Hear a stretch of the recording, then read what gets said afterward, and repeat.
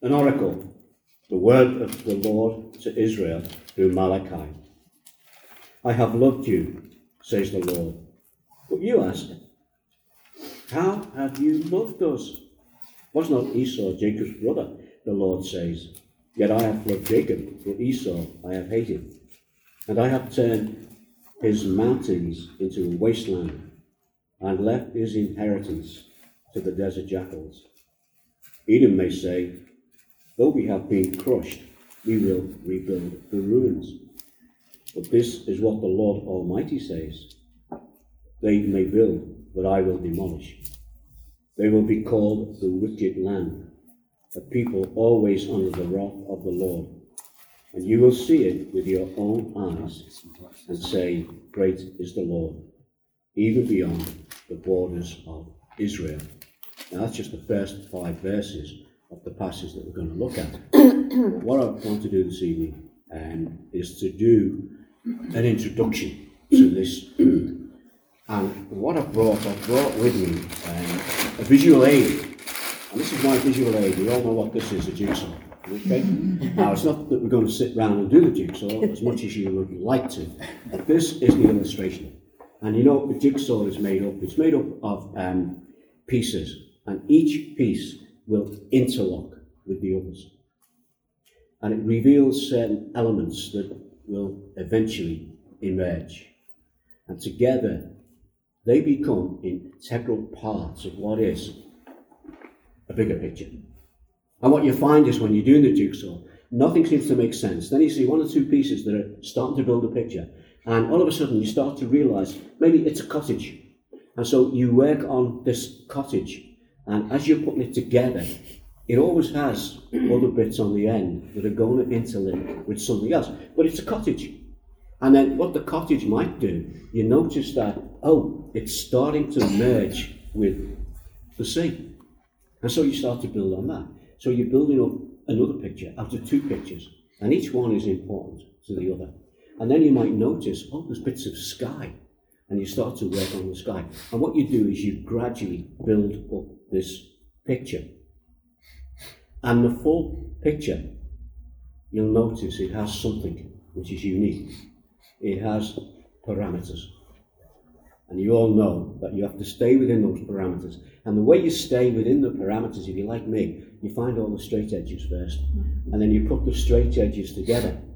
And what happens is that you begin to build the picture inside those parameters.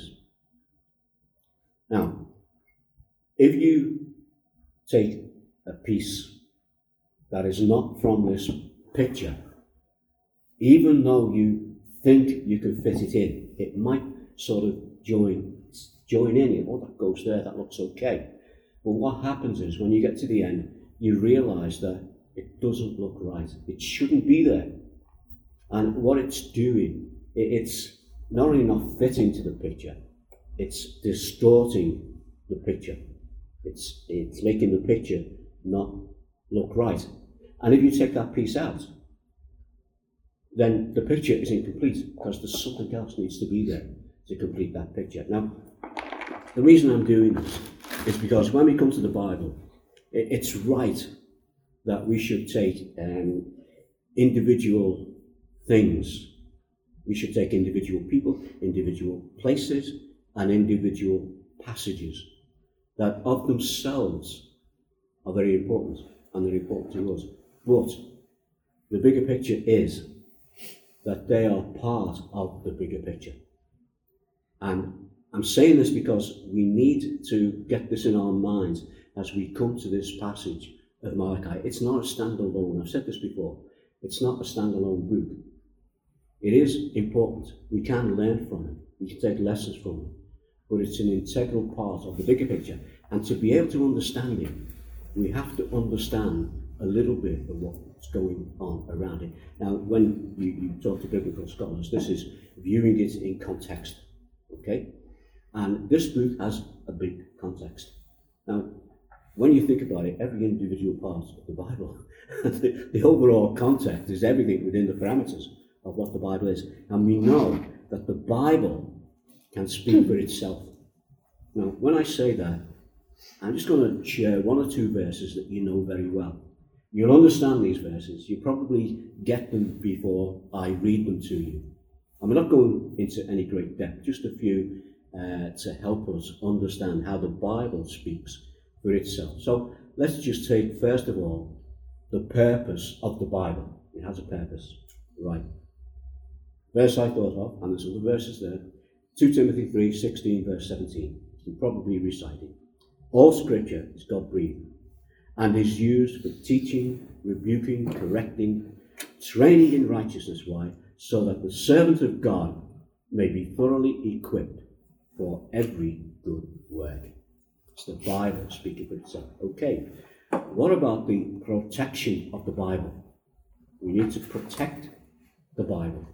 And the Bible tells us this. We've just done the book of Revelation. And there's verses in there which are aimed at the book of Revelation, but are also extended to the whole of the Bible. Those verses are Revelation 22:18 and 19. I warn everyone who hears the words of the prophecy of this scroll. If anyone adds anything to them, God will add to that person the plagues described in the scroll. And if anyone takes words away from this scroll of prophecy, God will take away from that person any share of the tree of life in the holy city, which are described in this scroll. So there's your picture from a jigsaw. That piece that looks right, but it doesn't seem to fit perfectly. All the little, loops fit into these other bits. It fits in from that point of view. But when you look at the big picture, it should be there. It's been put in. And it's not the complete picture. And that piece should be taken away. But no other pieces should be taken away. Because if you do, you distort the picture. You spoil the picture. Okay. What about the parameters of the Bible? So there's loads of verses here. What are the verses that tell us about the importance of the bigger picture? So just to keep it short for this evening, here's 1 Corinthians 15. It's 4 verses, verse 1 to 4. It's Paul speaking. Now, brothers and sisters, I want to remind you of the gospel that I preached to you, which you received and on which you have taken your stand. By the gospel you are saved, if you hold firmly to the word that I preached to you. Otherwise, you have believed in vain. For what I received, I passed on to you as of first importance. Now, this is the bit. That Christ died for our sins, according to the scriptures, the bigger picture. That he was buried, and that he was raised on the third day again, according to the scriptures. You can't take that out. You can't add anything to it. If you do, you distort the whole picture. So, this evening, what I want us to do is to explore the circumstances that led Malachi to write this book. I want us to know something about the people he's speaking to.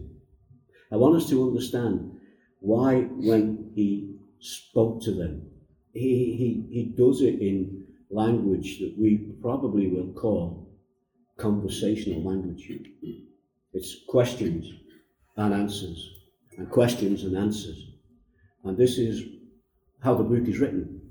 And we need to understand this. We need to understand the people who first received this book of Malachi.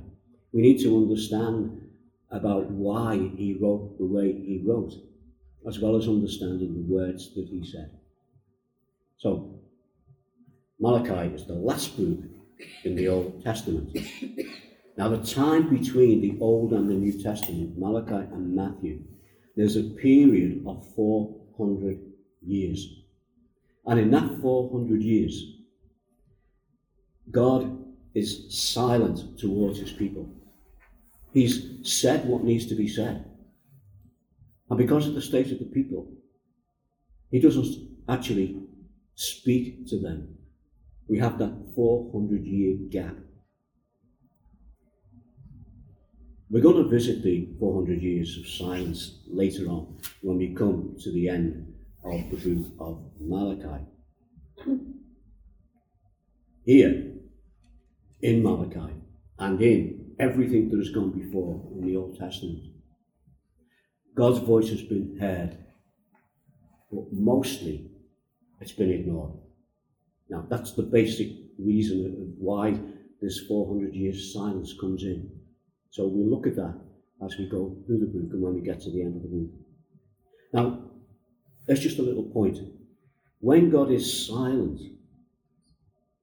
it doesn't mean that he's not there. You've got to remember that. We talk about this 400 years silence and you think, where was God? Well, it doesn't mean that God wasn't there. God was there. What was he doing in that period?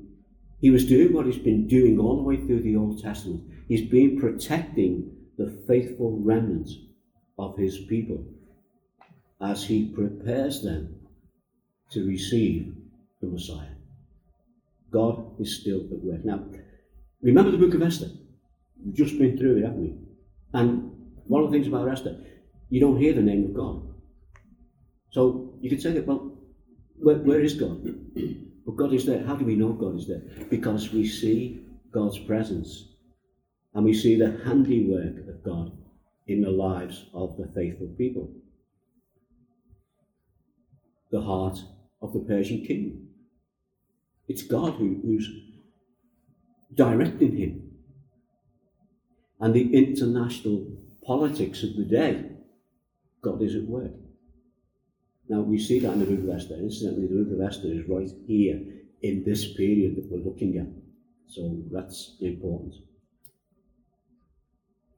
But back to let's sort of go to some background history that will help us to understand Malachi. Now, we're going to go back quite a far way into the Bible, but I want to bring these things in.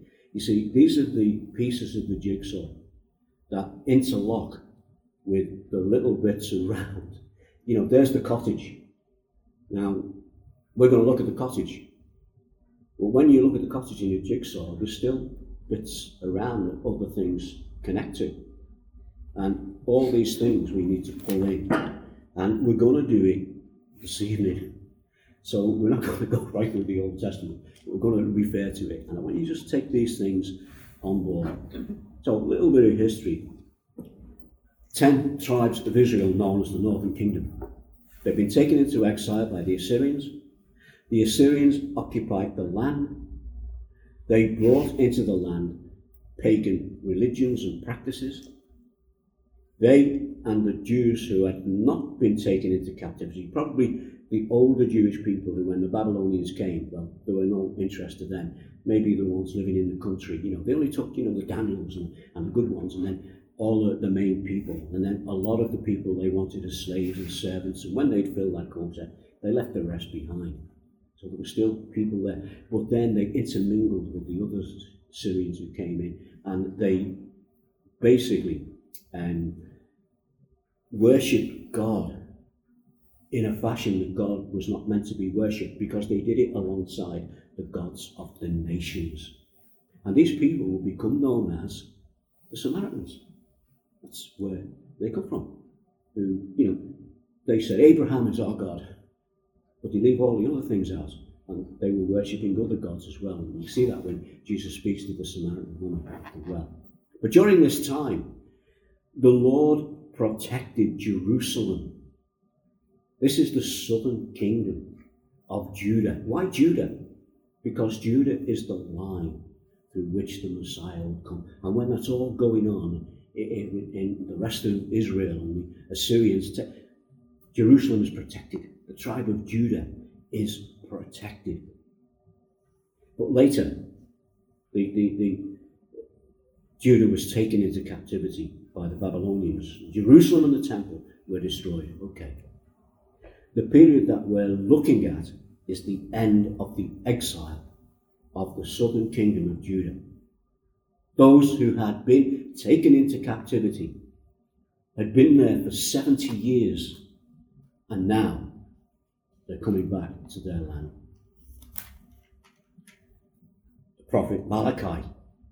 Okay, now this is why I said we've got to look at the surrounding things to this book, because Malachi stands side by side with Haggai, Nehemiah, Ezra, and Zechariah.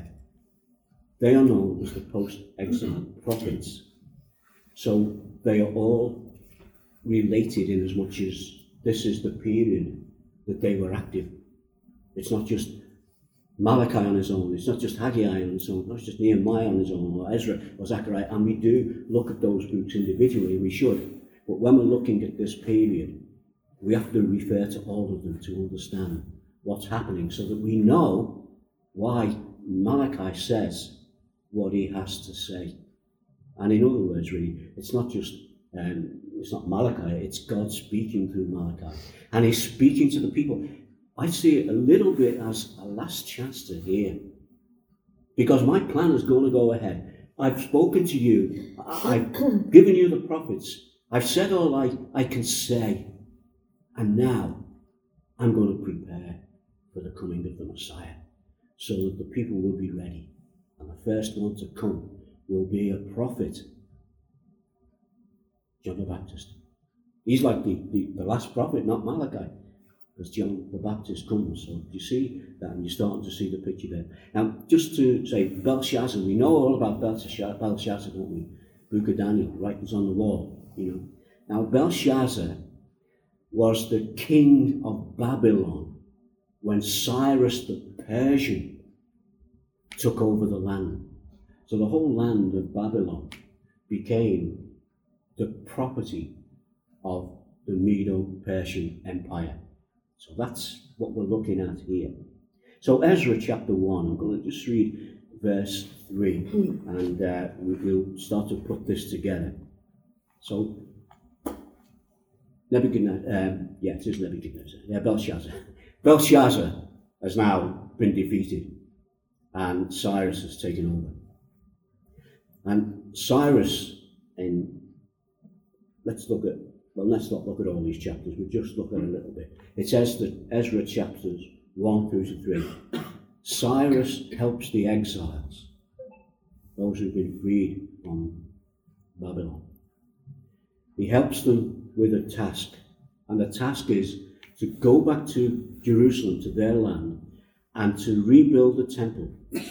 And Ezra, in those chapters, records a list of all the people who went, and the numbers, and the tribes that they were from, the families. That's all recorded. And when we come to Ezra chapter 1, verse 1 to 3, in the first year of Cyrus, king of Persia, in order to fulfill the word of the Lord spoken by Jeremiah, the Lord moved the heart of Cyrus, king of Persia, to make a proclamation through his realm, and also to put it in writing.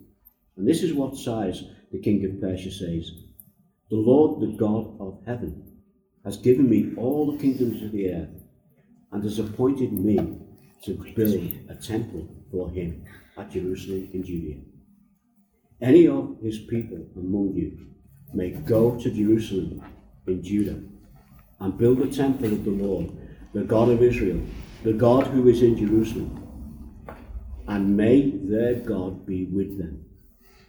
And in any locality where survivors, we've said that, where survivors may now be living, the people are to provide them with silver and gold, with goods and livestock, and with free will offerings for the temple of God in Jerusalem. Now, we know that Cyrus gave this edict. We also know that many of the Jews chose to remain in Persia, which was called Babylon, now it's Persia, and they chose to remain there, such as the ancestors of who? Mordecai and Esther. Yeah, see where it comes in? They remain in Susa, in Persia. And while they were there and that was going on there, the other Jews had gone to Jerusalem, and Ezra names all of those who went. You will find the name of Mordecai, but it's not Mordecai, it's one of Mordecai's relatives more than likely, because it's just a slightly different time thing. You get a lot of this. You'll see another Joshua, but it's not Joshua from Joshua. or the Battle of Jericho, we very often have similar names. We have to identify this. But those who returned to Jerusalem to rebuild the temple, they faced opposition. Now we read about that in Esther chapter 4. And the work came to a standstill. You might ask, where did the opposition come from? Well, the people we referred to earlier, who are known as the Samaritans, the ones who occupied the vacated land that was vacated by the Assyrians' annihilation of the northern kingdom of Israel. So, Esther chapter 5 through to 6, the decree of Darius is confirmed. The opposition is removed, the work resumes, and the temple is eventually completed. Right, you're getting the picture now. You're building up this picture on a jigsaw that's surrounding the book of Malachi. Esther 5, verse 1 to 2. Now Haggai the prophet and Zechariah the prophet. Now, you see where these are interlocking? These prophets are side by side in a similar period. And we've got the full picture here when we look at all the prophets, and we're just very quickly going through some of them to help us understand this book of Malachi. So Ezra 5, verse 1 and 2. Now Haggai the prophet and Zechariah the prophet, a descendant of Iddo, prophesied to the Jews in Judah and Jerusalem in the name of the God of Israel who was over them. Then Zerubbabel, son of Shealtiel, and Joshua, not Joshua from the Battle of Jericho, this is Joshua, the son of Jozadak. They set to work to rebuild the house of God in Jerusalem, and the prophets of God were with them, supporting them. Get that? See the relationship between the prophets, like we said at the beginning? Ezra chapter 7 through to 8. Ezra returns to Jerusalem. He's already taken people, he's gone back. Now he's returning to Jerusalem, and he's bringing with him treasures that have been given to him by the Persian king. And they are to be the treasures that will fill the temple. Some of them would have been the original ones that the Babylonians took. Some would have been melted down for the gold. But some would have still been there. And so these treasures were brought by Ezra so they could be put into this rebuilt temple. And when he gets there, the people have been unfaithful. This is what was happening just as we said at the beginning, right through the Old Testament. The people are constantly being unfaithful to God, and God is speaking to them. He's sending them prophets. He's directing them. He's protecting them. And a lot of the time, they're not listening. They're ignoring him. Ezra 9, verse 1 to 2. After these things have been done, the leaders came to me and said, the people of Israel, including the priests and the Levites, haven't kept themselves separate from the neighbouring peoples with their detestable practices, like those of the Canaanites, the Hittites, the Perizzites, the Jebusites, the Ammonites, the Moabites, Egyptians and Amorites. They've taken some of their daughters as wives for themselves, and their sons have mingled the holy race with the people around them. And the leaders and the officials have led the way in this unfaithfulness. Now get that. That's important when we come to Malachi. And we hear what he has to say. And we listen to what they have to say back to Malachi. So keep that in the back of your mind as we go through Malachi. And the leaders and officials have led the way in this unfaithfulness. There's a message there for us today. But we won't go into that this evening, but we will as we go through the book of Malachi. So Ezra in chapters 9 and 10 reprimands the people as he reminds them of their guilt and of God's grace towards them. And he reminds them that they are the remnants, the important remnants of Judah, because that's the line the Messiah will come. And God has been protecting them. And so Ezra reminds them of this and starts to bring them back together. Now, the book of Nehemiah, see how all these prophets are together in this? The book of Nehemiah, as Ezra closes, the book of Nehemiah opens with these words. The words of Nehemiah, son of Hakali, in the month of Kislev, in the 12th year, while I was in the citadel of Susa. Susa? Who was in Susa? Mordecai and Esther. Not in this period, but they will be shortly. Anyway, one of my brothers came from Judah with some other men, and I questioned them about the Jewish remnant that had survived the exile and also about Jerusalem. And they said to me, those who survived the exile and are back in the province are in great trouble and disgrace. The wall of Jerusalem is broken down, and its gates have been burned with fire. When I heard these things, I sat down and wept. For some days I mourned and fasted and prayed before the God of heaven. And this is now his prayer, Nehemiah's prayer. Then I said, Lord, the God of heaven, the great and awesome God who keeps his covenant of love. He knows who God is. With those who love him and keep his commandments. Let your ear be attentive and your eyes open to hear the prayer your servant is praying before you day and night for your servants, the people of Israel. I confess the sins we Israelites, including myself and my father's family, have committed against you. We have acted very wickedly towards you. We have not obeyed the commands, decrees, and laws that you gave your servant Moses. You see the way he's a good man. He's faithful to God. He's concerned about God's people, but he identifies with them as him also being a sinner against God. Great lessons here for us. We're not even into the book of Malachi yet, but we're learning these things that surround the book of Malachi. Now, Malachi, to Nehemiah, who we just read from, he was the cupbearer way back in Susa to Artaxerxes. It's great, I've been through all these kings in order and the dynasty. I'm not going to bore you with it now or confuse you. It's really good to see how they all fit in. And he goes to King Xerxes, and he says this, and notice the language, how he approaches him. Remember how Esther approaches the king. This is exactly how he approaches the king. He says, this is Nehemiah 2, if it please the king, and if your servant has found favour in his sight, let him send me to the city of Judah, where my ancestors are buried, so that I can rebuild it. That was his request. And he was granted that request. Nehemiah chapters 3 and 11. He goes, he becomes governor. They build the walls against great opposition. He helps the poor during the troubled times because they're suffering. Ezra, see them interlocking again, these prophets. Ezra reads the law to the people. The Israelites confess their sins. The wall of Jerusalem is rebuilt and is dedicated to the Lord. And in Nehemiah chapter 12, we read this in verse 47. So in the days of Zerubbabel and of Nehemiah, all Israel contributed the daily portions for the musicians and the gatekeepers. They also set aside the portion for the other Levites, and the Levites set aside the portion for the descendants of Aaron. This is just like the judges, isn't it? Up and down.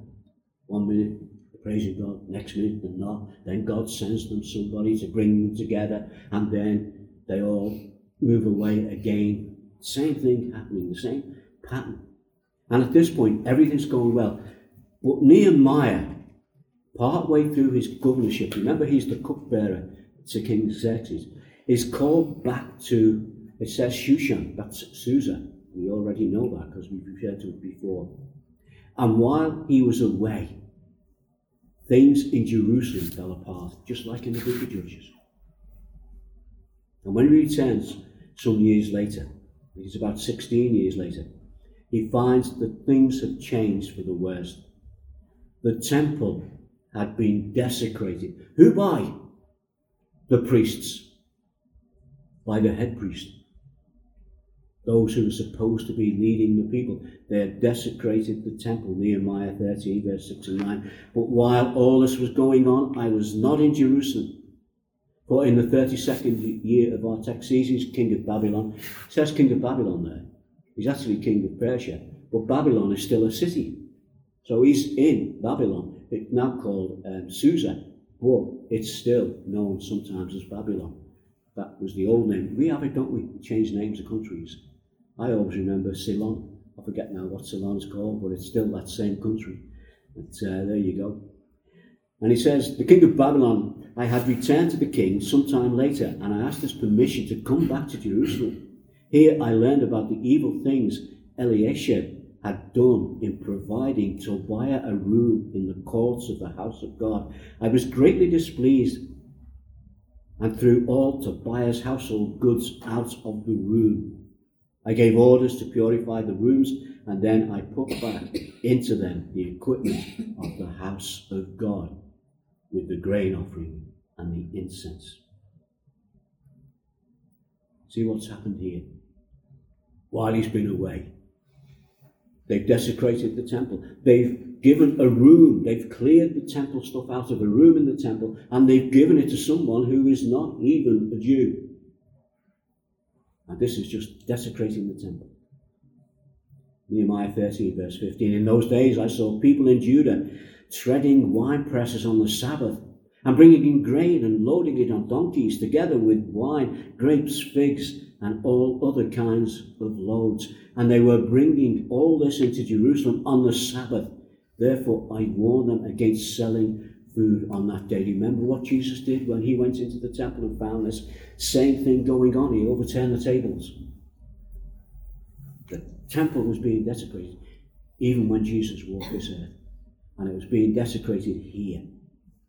And in Nehemiah, verse 22, you can read the whole chapters here. Then I commended the Levites to purify themselves and go and guard the gates in order to keep the Sabbath day holy. And then going back to the end of Nehemiah chapter 13, 24. Moreover, in those days I saw men of Judah who had married women from Ashdod, Ammon, and Moab. Half of their children spoke the languages of Ashdod, or the language of one of the other peoples, and didn't know how to speak the language of Judah. That's how bad things have gone. Nehemiah 13:29. This is Nehemiah praying again. Remember them, my God, because they defiled the priestly office and the covenant of the priesthood and of the Levites. Now, if you read those whole chapters, you see the fullness of. We've just referred to odd verses to get the picture of what was happening. The prophet Malachi more than likely occurred sometime in this period. We're not exactly sure when, but it could have been after Nehemiah's departure and before his second visit. Okay? That could have been the period. So we've looked at all those things that are affecting the days in which Malachi is going to prophesy. And I think it's important that we understand all this. Like I said at the beginning, the jigsaw. This is like the cottage on the puzzles now. This is like the cottage, which is of itself important. But when you look at it, there's still other things around it. And when you look at the edges, you say, oh, that joins to the river. Oh, that one joins to the sky. Now we're needing to see all these joints that put to bring us into the days of Malachi.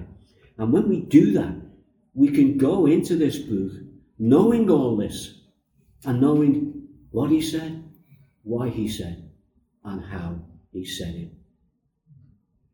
Ezra, Nehemiah were encouraging the people to turn to God.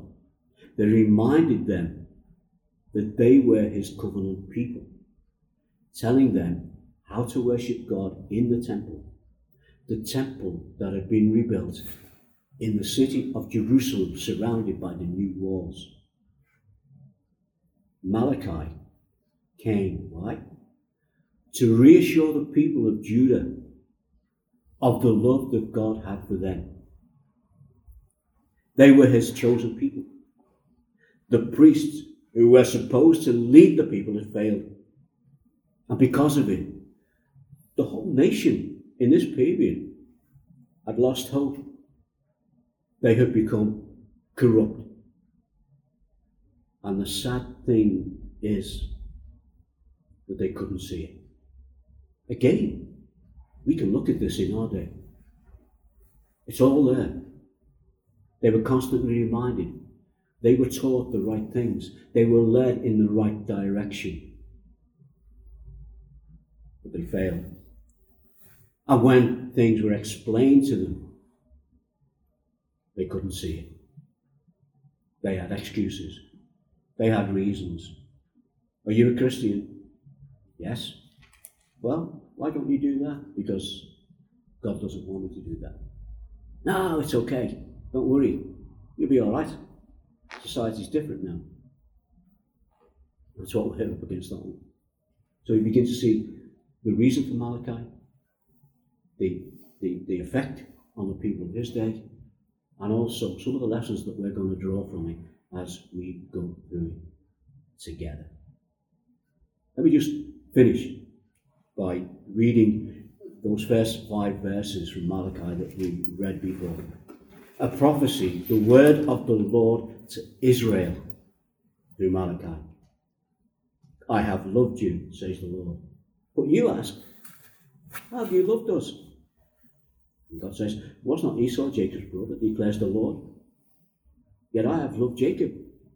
But Esau I have hated, and I have turned his hill country into a wasteland, and left his inheritance to the desert jackals. Edom may say, though we have been crushed, we will rebuild the ruins. But this is what the Lord Almighty says. They may build, but I will demolish. They will be called the wicked land, a people always under the wrath of the Lord. You will see it with your own eyes and say, great is the Lord, even beyond the borders of Israel. Will you pray for us?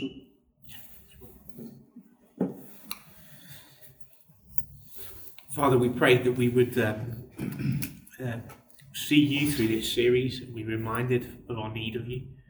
Lord, as we see and consider the history of Israel through the years and the challenges and the trials that they faced. And Lord, we see in ourselves as well in our own time the temptation to set aside your ways and to go a different way, a wrong way. Lord, I pray that you would help us again to see the value of who you are and the importance of holding true to your word. And Lord, that we'd be encouraged as we go through this series to live our lives for your glory without wavering. In your name, Jesus. Amen. Amen.